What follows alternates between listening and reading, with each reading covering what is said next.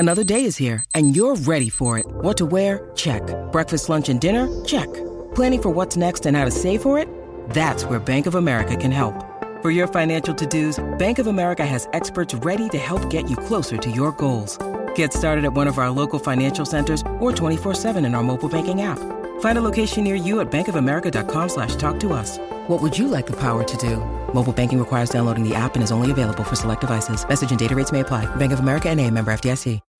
When you need mealtime inspiration, it's worth shopping Kroger, where you'll find over 30,000 mouth-watering choices that excite your inner foodie. And no matter what tasty choice you make, you'll enjoy our everyday low prices, plus extra ways to save, like digital coupons worth over $600 each week. You can also save up to $1 off per gallon at the pump with fuel points. More savings and more inspiring flavors make shopping Kroger worth it every time. Kroger, fresh for everyone. Fuel restrictions apply.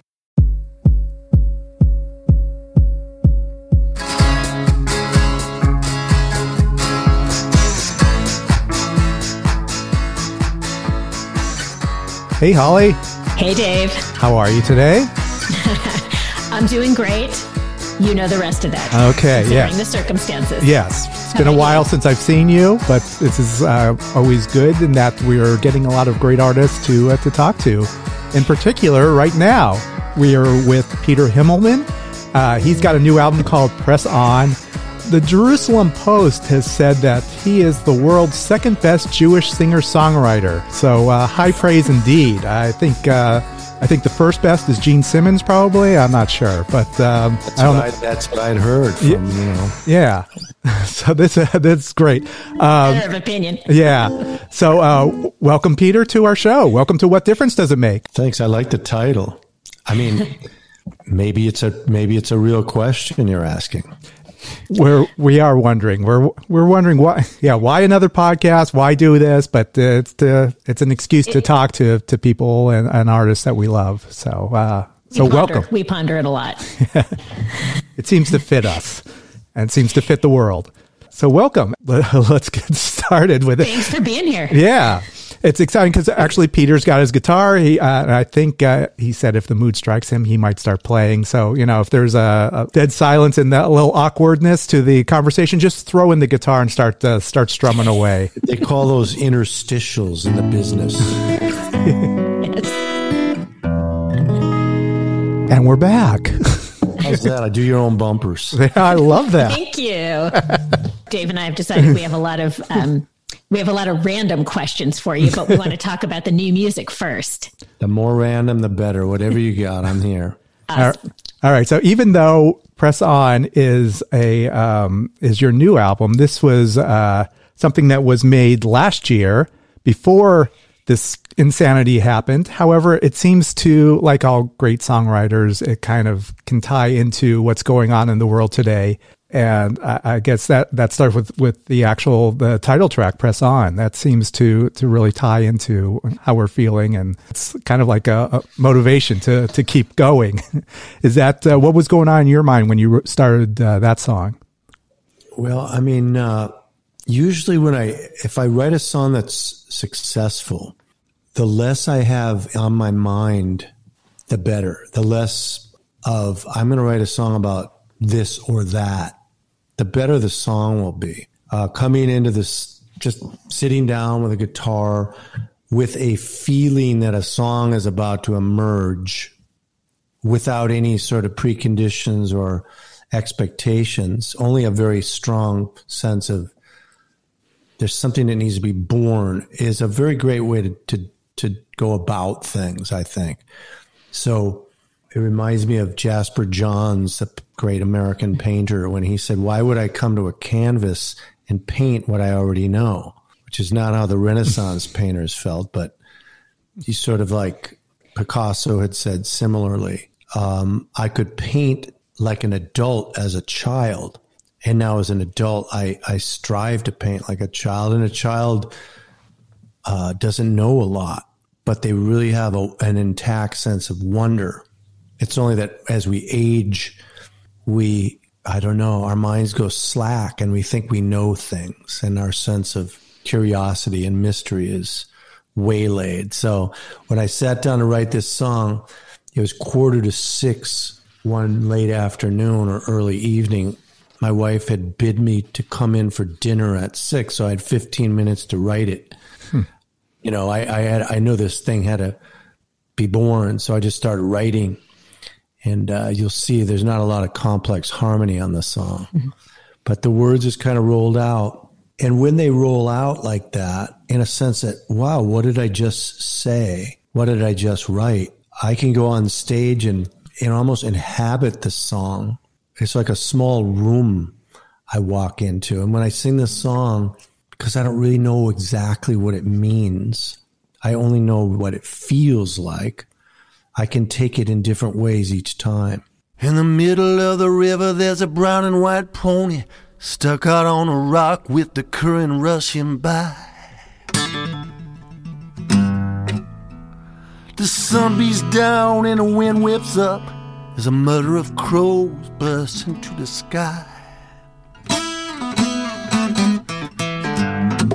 I got a lucid feeling like something inside me is working up the courage to confront my own death. I step out in the water that's colder than anger, so cold it feels impossible to take my next breath. As I go under, I think about my mother. I think about her hands just a stroking my face.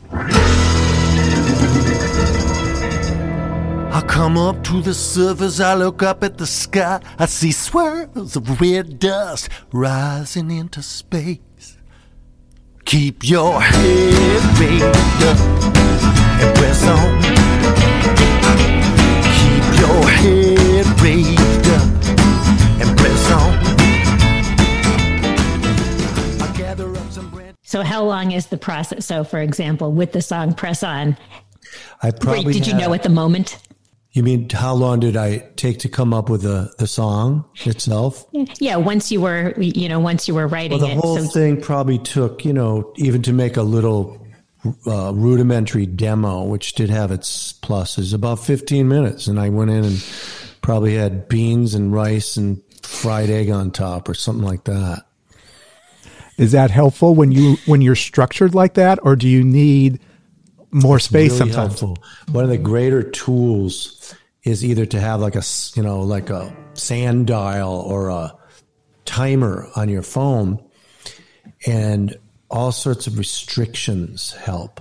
In other words, if I had, all year to write you a song, whatever, it wouldn't, maybe in the 11th hour I'd write it. But if you said to me, I'm going to pay you X amount of money and I need it by Tuesday, there's two things going on at once. One is the validation that you appreciate what I have to offer and that it's in the form of lucre. You're showing that appreciation.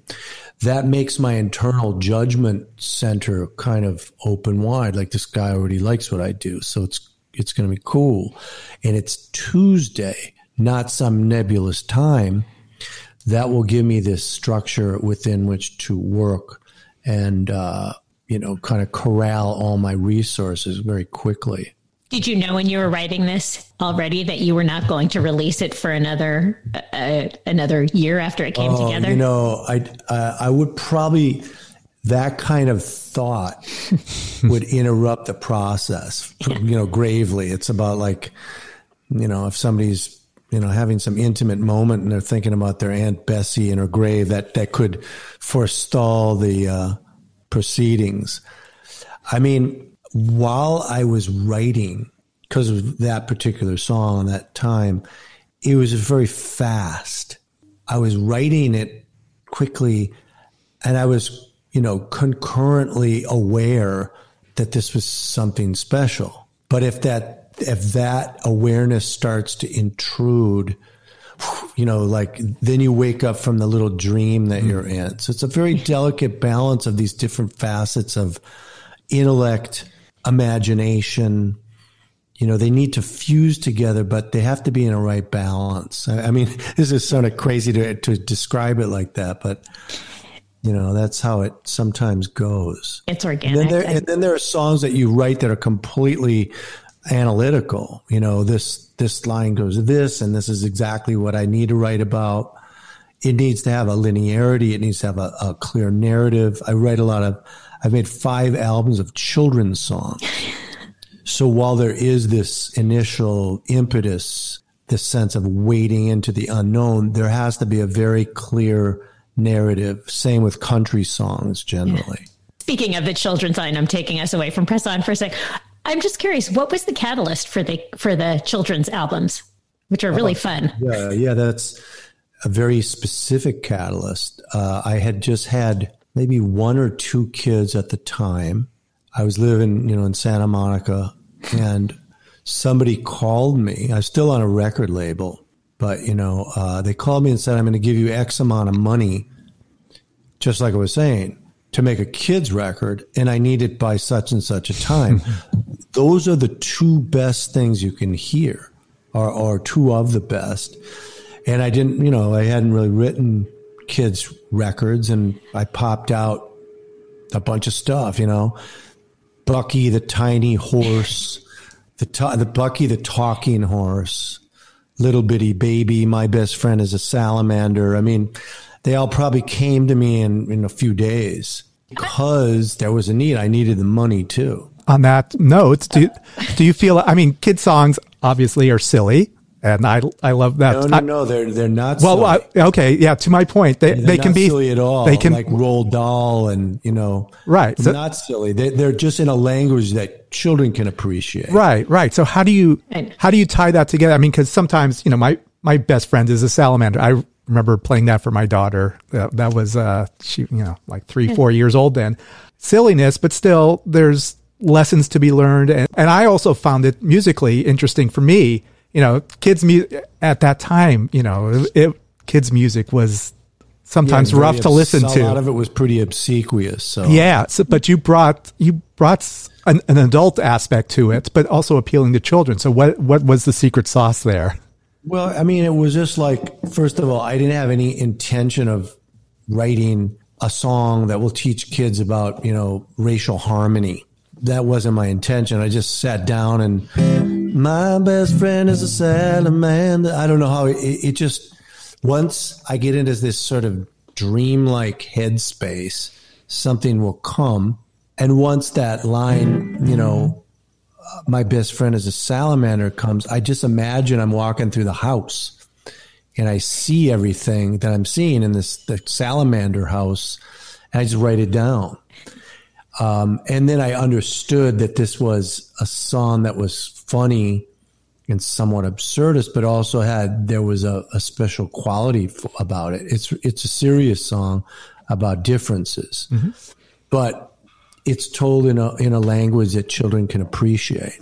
And hopefully adults won't want to oh God, can we get off of that? Similar to some of the brilliant cartoons that are like The Simpsons that are made for kids like them, but it's adult humor. The Flintstones were made for, was made for adults. The kids, we didn't probably get half the jokes at all. Exactly.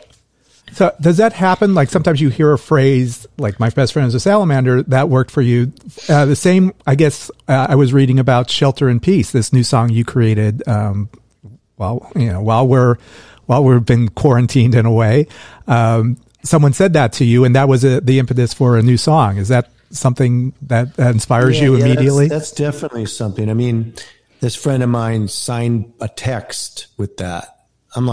I said to her right away, I'm like, damn, that's, let's just take, for example here, to exemplify what you're talking. Now, I can open up pretty much any book, which I sometimes do if I just need some inspiration. This is a book about the First World War. It's really terse. It's hard to read through. But I'm going to take the book and I'm going to point to a paragraph. So let's see. But the Allies were less willing to jettison their claim. The British wanted full restoration of Belgium to retain it, while the German leaders, except for Kluman and briefly Bettelman, insisted on continuing control. Nor would they cede more than a fraction. So there's a line that pops out to me right there. I could go,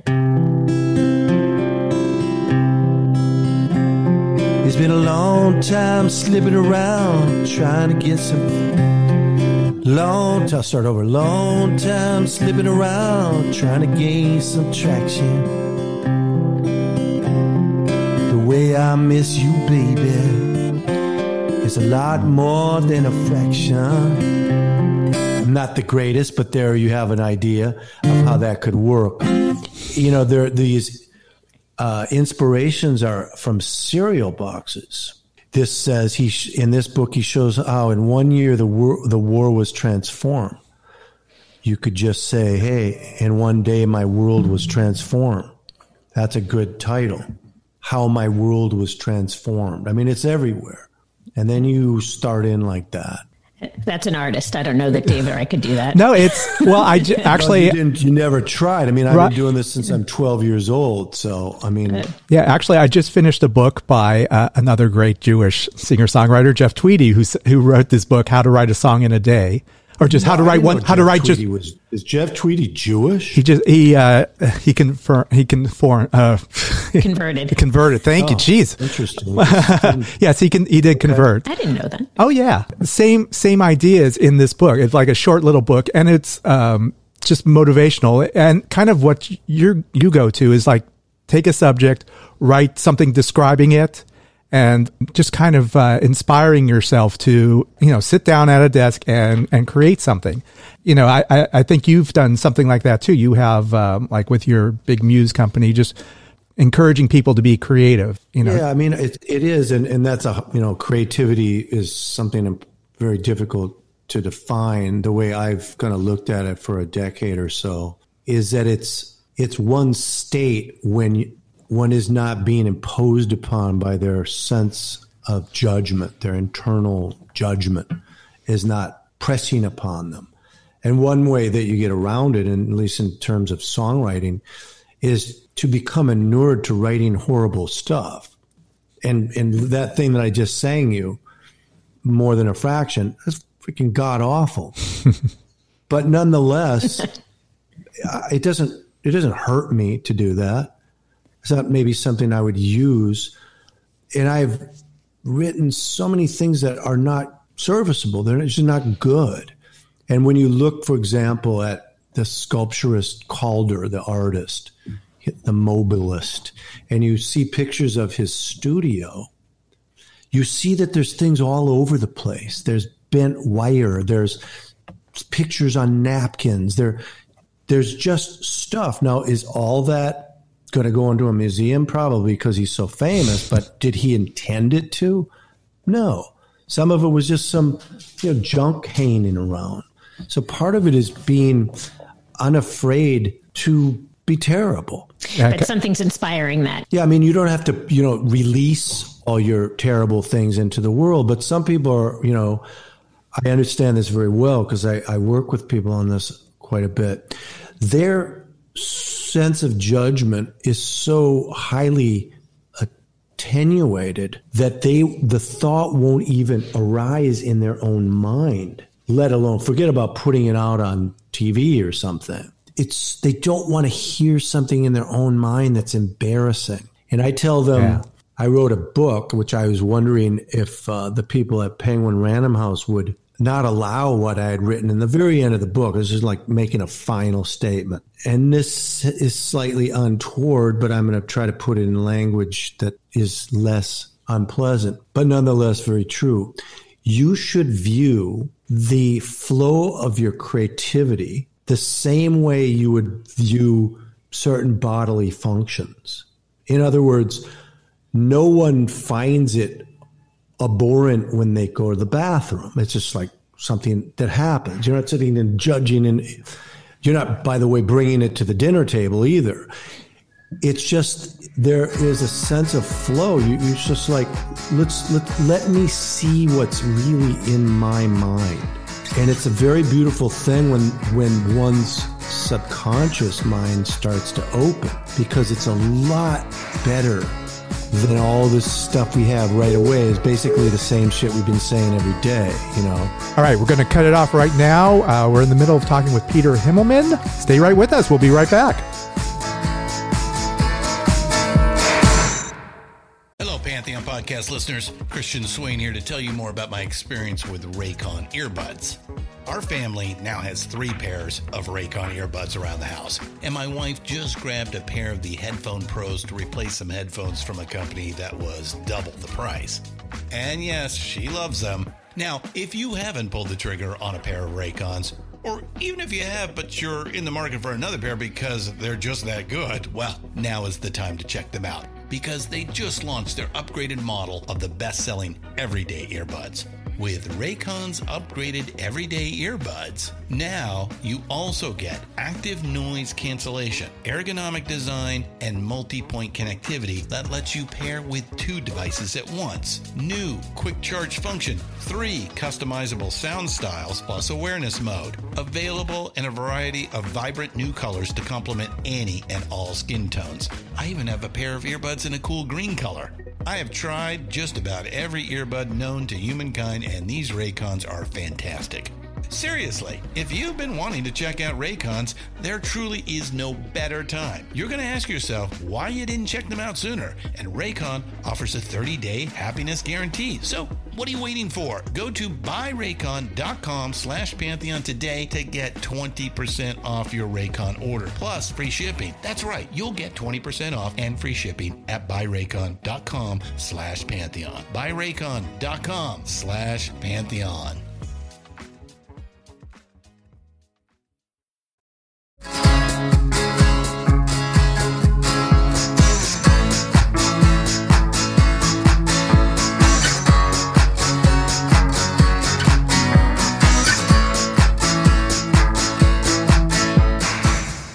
Welcome back to the What Difference Does It Make podcast and our chat with Peter Himmelman. You're talking about just, some of it's not good. When you bring it to the dinner table, do you get feedback? And who do you get that feedback from? Well, that's a great question. Now, something will have to cross my own personal threshold before I'll even take it to anyone. I think that I write songs for 3 people, maybe 4. I write them for my second cousin, probably my best friend, Jeff Victor, who has been a keyboardist with me for a long time. He's a musical genius. So I kind of have him in mind. I have my older son and some of my kids in mind. My older son is most interested in the things I do. My wife, whom I'm very reluctant to share anything with her, but I plan on one day when I'm writing that I could release it and she would hear it. And maybe a bass player friend of mine named Matt Thompson, who played on my new record. Just like, it's not 1,000 people. It's a small group. Yeah. That I really want to share things with. I'm curious why you're reluctant to go to your wife. Oh, I think that I'd probably be a little bit more predisposed to taking things to her now. Her judgment is so powerful that if she didn't like it, it would be over. So I fear that I would hear something negative. Now, she's an amazing poet. She writes things that make me like, where did that come from? And how did you that even come up with that? She's both methodical and can get into this sort of dream space that I'm talking about. And she'll share stuff with me all the time. Can I ask you about, has location affected your songwriting? Because, you've lived in Santa Monica for so long, and now all of a sudden you find yourself it's affected it a lot. This is probably, I know for a fact that this is the longest period of time because of COVID that I have not performed or even played with another musician since I was 11 years old. It is the longest time that I have not performed live. Zoom does not count. And there's something really wonderful and valuable about that, which I've only recently kind of stumbled on. Everybody, I believe, I have beliefs. I have no facts, by the way, just to make a caveat. Nothing I say is driven by data. It's like, it just my thought. So my thought is that anyone that gets up on stage and, more so if they make a living out of it, they have a problem. It's both a problem and a blessing, because it stems, in my opinion, from a need for acknowledgement, which is outsized. Everyone has a need for acknowledgement. But people for whom the stage is their place, you get to play for, name the number of 50, 100, 10,000 of people that are clapping for you, and then don't want you to leave because they love what you're hearing. They want an encore. It's a kind of approval that most people never get in their lifetime. And it can be extremely dangerous. I mean, and I don't say that, lightly. It can be so dangerous because in the absence of the applause, it's very easy to become depressed. And I've felt that way many times. But in this 6 months of not performing, I found, and not even writing songs. By the way, in specific answer to your question, I have written probably the least amount I've ever written. Oh, wow. Part of it was it's hard to write a bunch of new stuff until you've launched the stuff you've already done. So now maybe the refrigerator's cleared out and I could write some more. But I don't even have the slightest desire to write a song.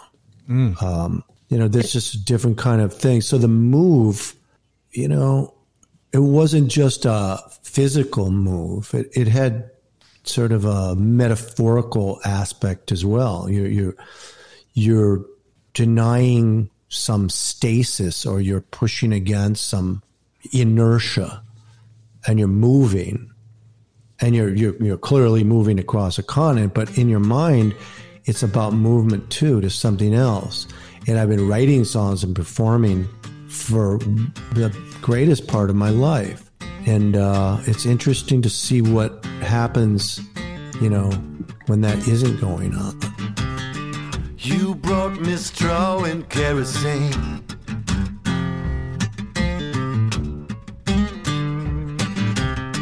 You brought me straw and kerosene.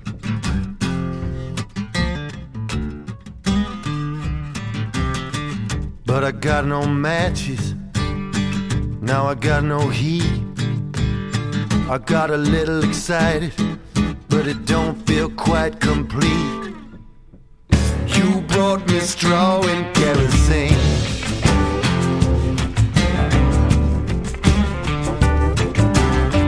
You brought me straw and kerosene.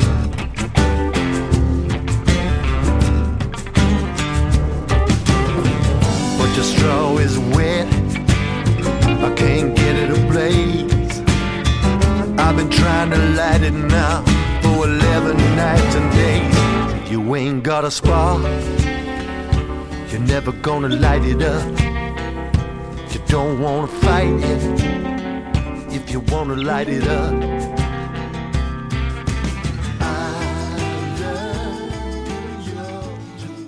So you moved recently to New York, from Santa Monica to New York. Yeah, that's right. To be closer to your children and grandchild. That's a big thing, right? The grandchild wasn't even a thought when we moved. It's been an incredible surprise. I did write a song for him when he was probably the first week he was born. And that was really a very tense time. I'm sure you've talked to people in New York. So that was the epicenter of the pandemic. People were dying in droves, sirens out my window. They never abated, not once. I mean, every 5 minutes, another one would come, and they weren't people with sprained ankles. And you didn't know if you could touch anything. You couldn't go out. It wasn't like being in most other places in the world. And my daughter had her son in her apartment on 93rd Street. She was scheduled to go in the hospital. My wife was, very wise. She just said, a few days before, you're not going in the hospital. You're having it at home. And my daughter had been studying the Bradley method, which is kind of a remember that hippie kind of method. And, she was planning on having no drugs at all. In order to qualify with midwifery, you had to know all this stuff. The midwife said she had, hundreds more calls than she'd ever had in her whole career, because the hospitals were so deadly. So it was bleak. It was dark, physically dark. It was winter and rainy. And I think my daughter didn't go out of her little squalid apartment. And by the way, she was basically living alone because her husband is a doctor. He's an intern, ophthalmological resident, which he is now. And all of a sudden, he's on the front lines of COVID. Out of 20 patients of his, 19 died. So he wasn't in the apartment. He wasn't living with her for 2 months. The baby was, right. He left when the baby was a week old. So it was a very tense time, very uncertain time. And he's back now, I imagine. Oh, he's back. They're living in New Jersey. That's why I need where I'm going after we get out of this conversation. So is that what I looked at your original cover, and it was like I think like a wagon was supposed to be the cover, and then all of a sudden we have a new album cover for Press On. Yeah, all of a sudden he was probably, I don't know, a few weeks old at the time. My daughter sent me that picture. I'm like, hey,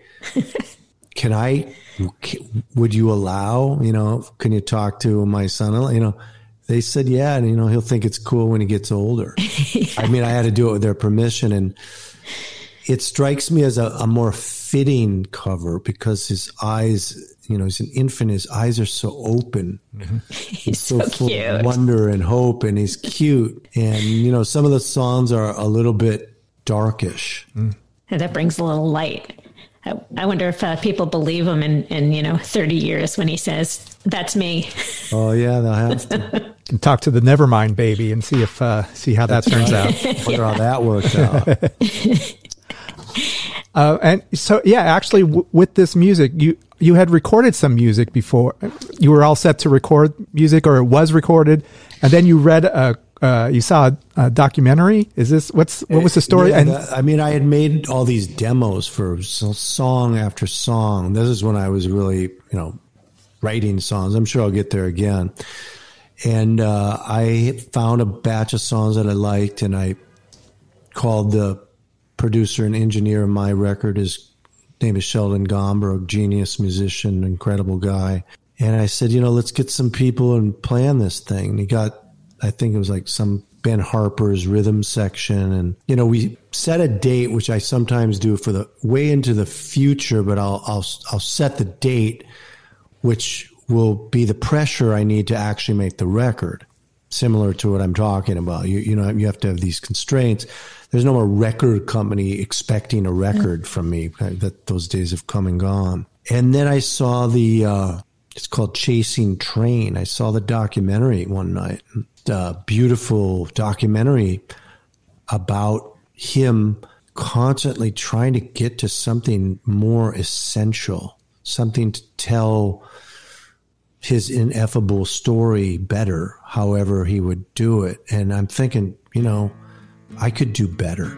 And I wrote a bunch of songs. Press On was one of them. There, I would say 60% of the songs were new and inspired after having watched that documentary. This is my offering. You don't dance or sing. It ain't no diamond ring.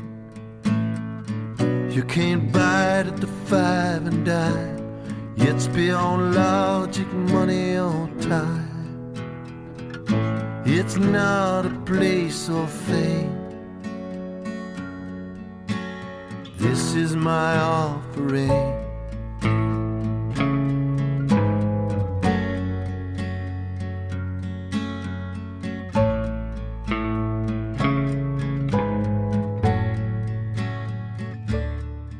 It's inspiring me to watch it. Yeah, it's good. But that's the confidence you had, like to push yourself. Is that do you need other outside forces to help you push on, or is this something internal that you have? Well, I do. I have a handful, a cadre of people that I would talk to. Yeah, I definitely need other people.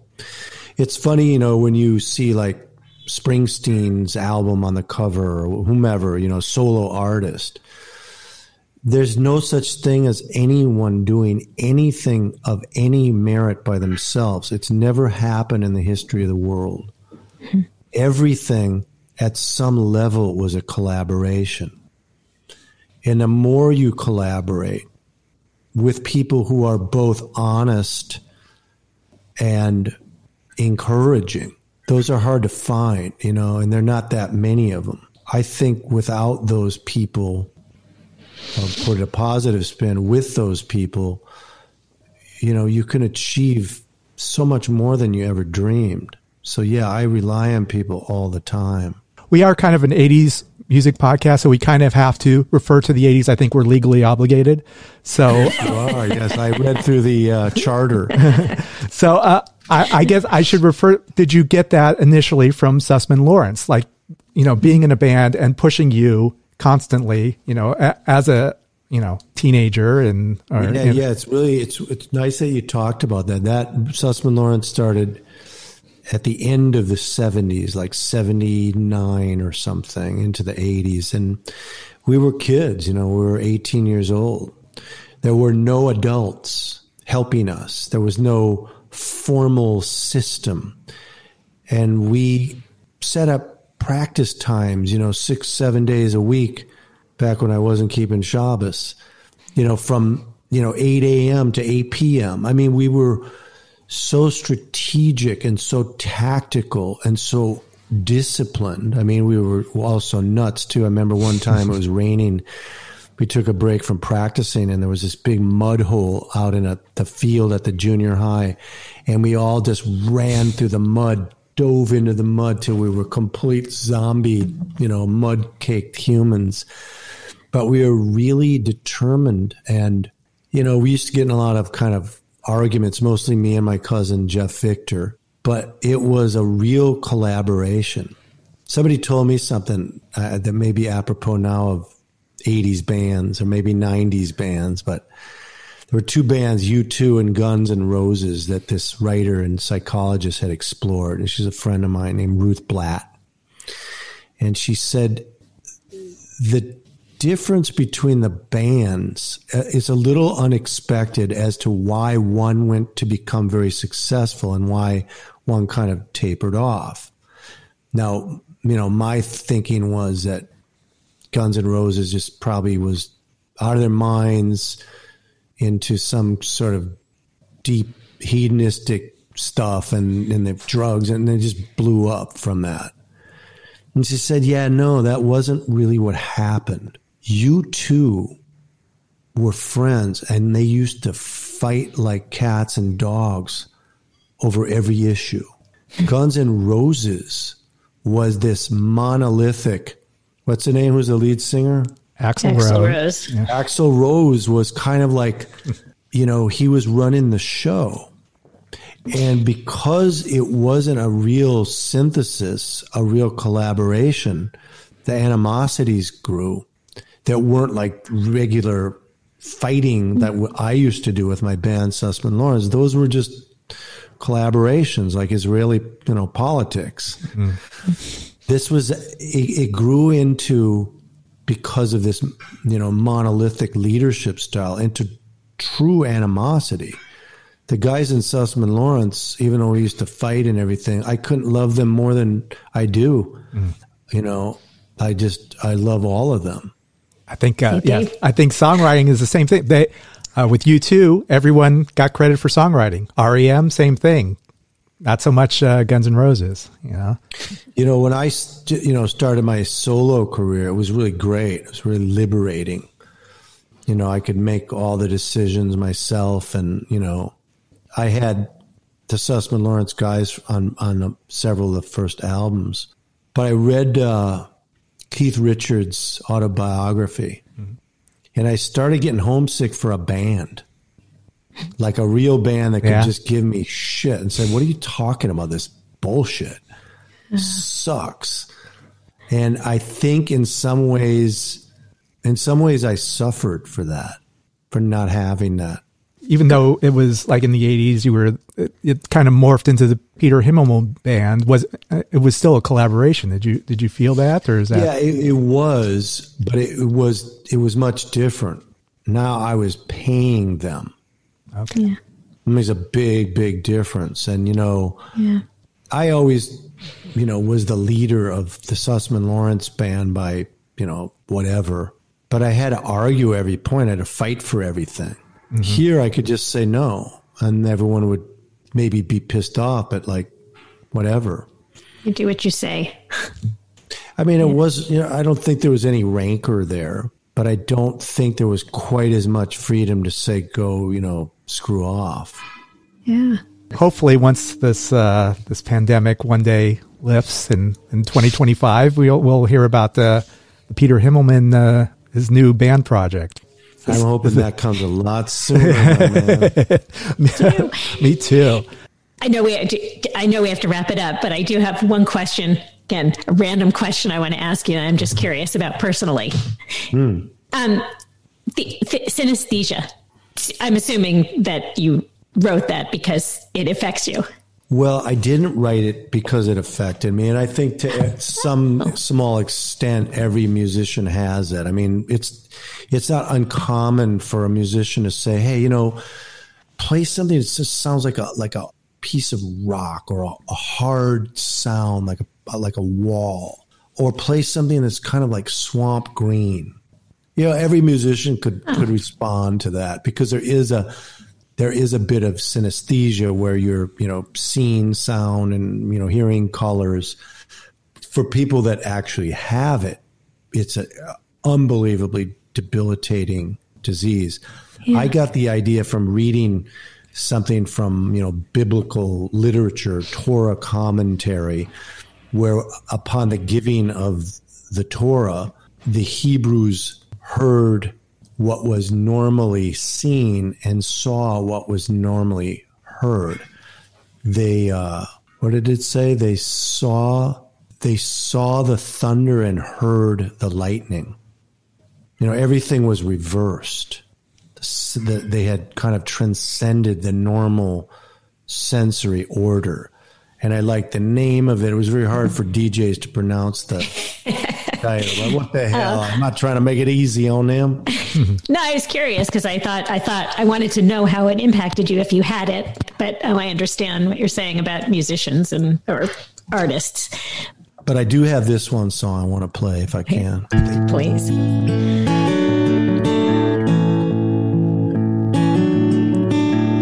I was on Zoom with Holly and Dave. I saw in their faces two folks that were wise and brave.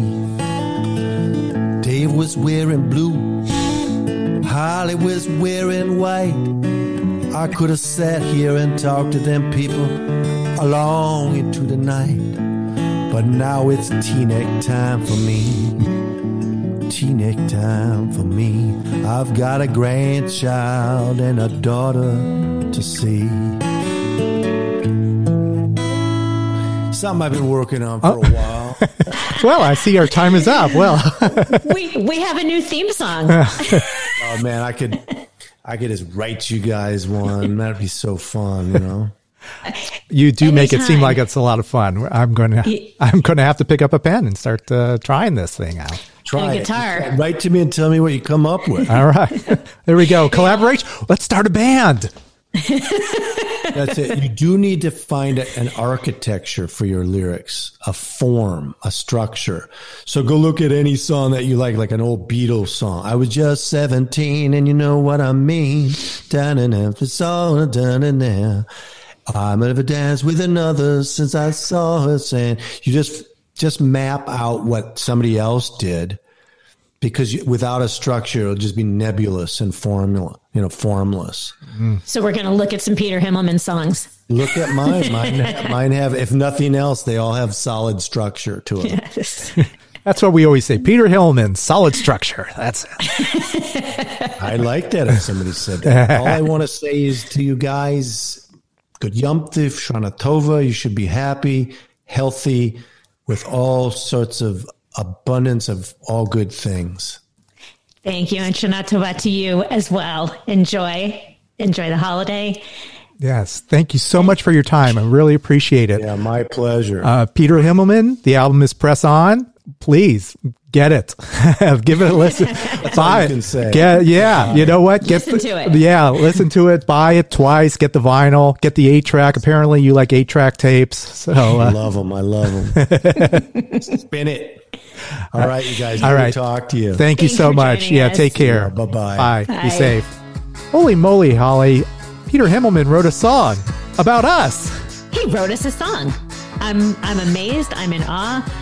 How nice to be able to do that at the drop of a hat, too. That's what you call talent. That's something that, he's been doing this for 40 years. And so we More have not. Since he was 11 years old, he said, right? Yes. So it was exciting. He's just spontaneous. That's improv songwriting right there. That is amazing. So thank you to Peter Himmelman for joining us. Thank you to Carrie Baker of Conqueroo Publicity who hooked us up with Peter. Thank you, Holly, for joining today.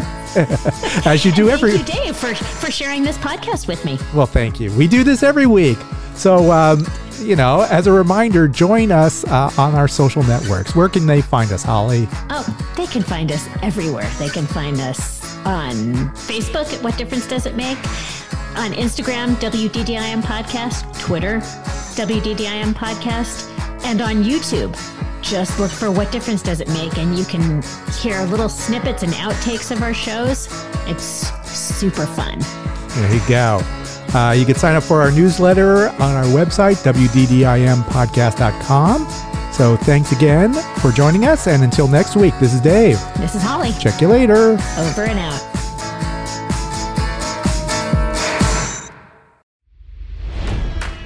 It's NFL draft season, and that means it's time to start thinking about fantasy football. FantasyPoints.com features industry-leading experts and prognosticators using proprietary hand-charted data to help you score more fantasy points. FantasyPoints.com is the place to go for whatever kind of fantasy football you play. Whether you play fantasy football, daily fantasy sports, or do a little bit of everything, Fantasy Points has the meticulously researched content to guide you to victory. And why wait for the fall? Fantasy Points also covers the new spring football league, the UFL. Join the guru, John Hansen, Scott Barrett, Joe Dolan, and other massive names in the fantasy football universe with an exclusive offer. Use code Pantheon for 15% off any Fantasy Points package, including the all-in package, with access to every article, tool, and data nugget that Fantasy Points has to offer. That's FantasyPoints.com and code Pantheon for 15% off at Fantasy Points. FantasyPoints.com, code Pantheon. Score more fantasy points.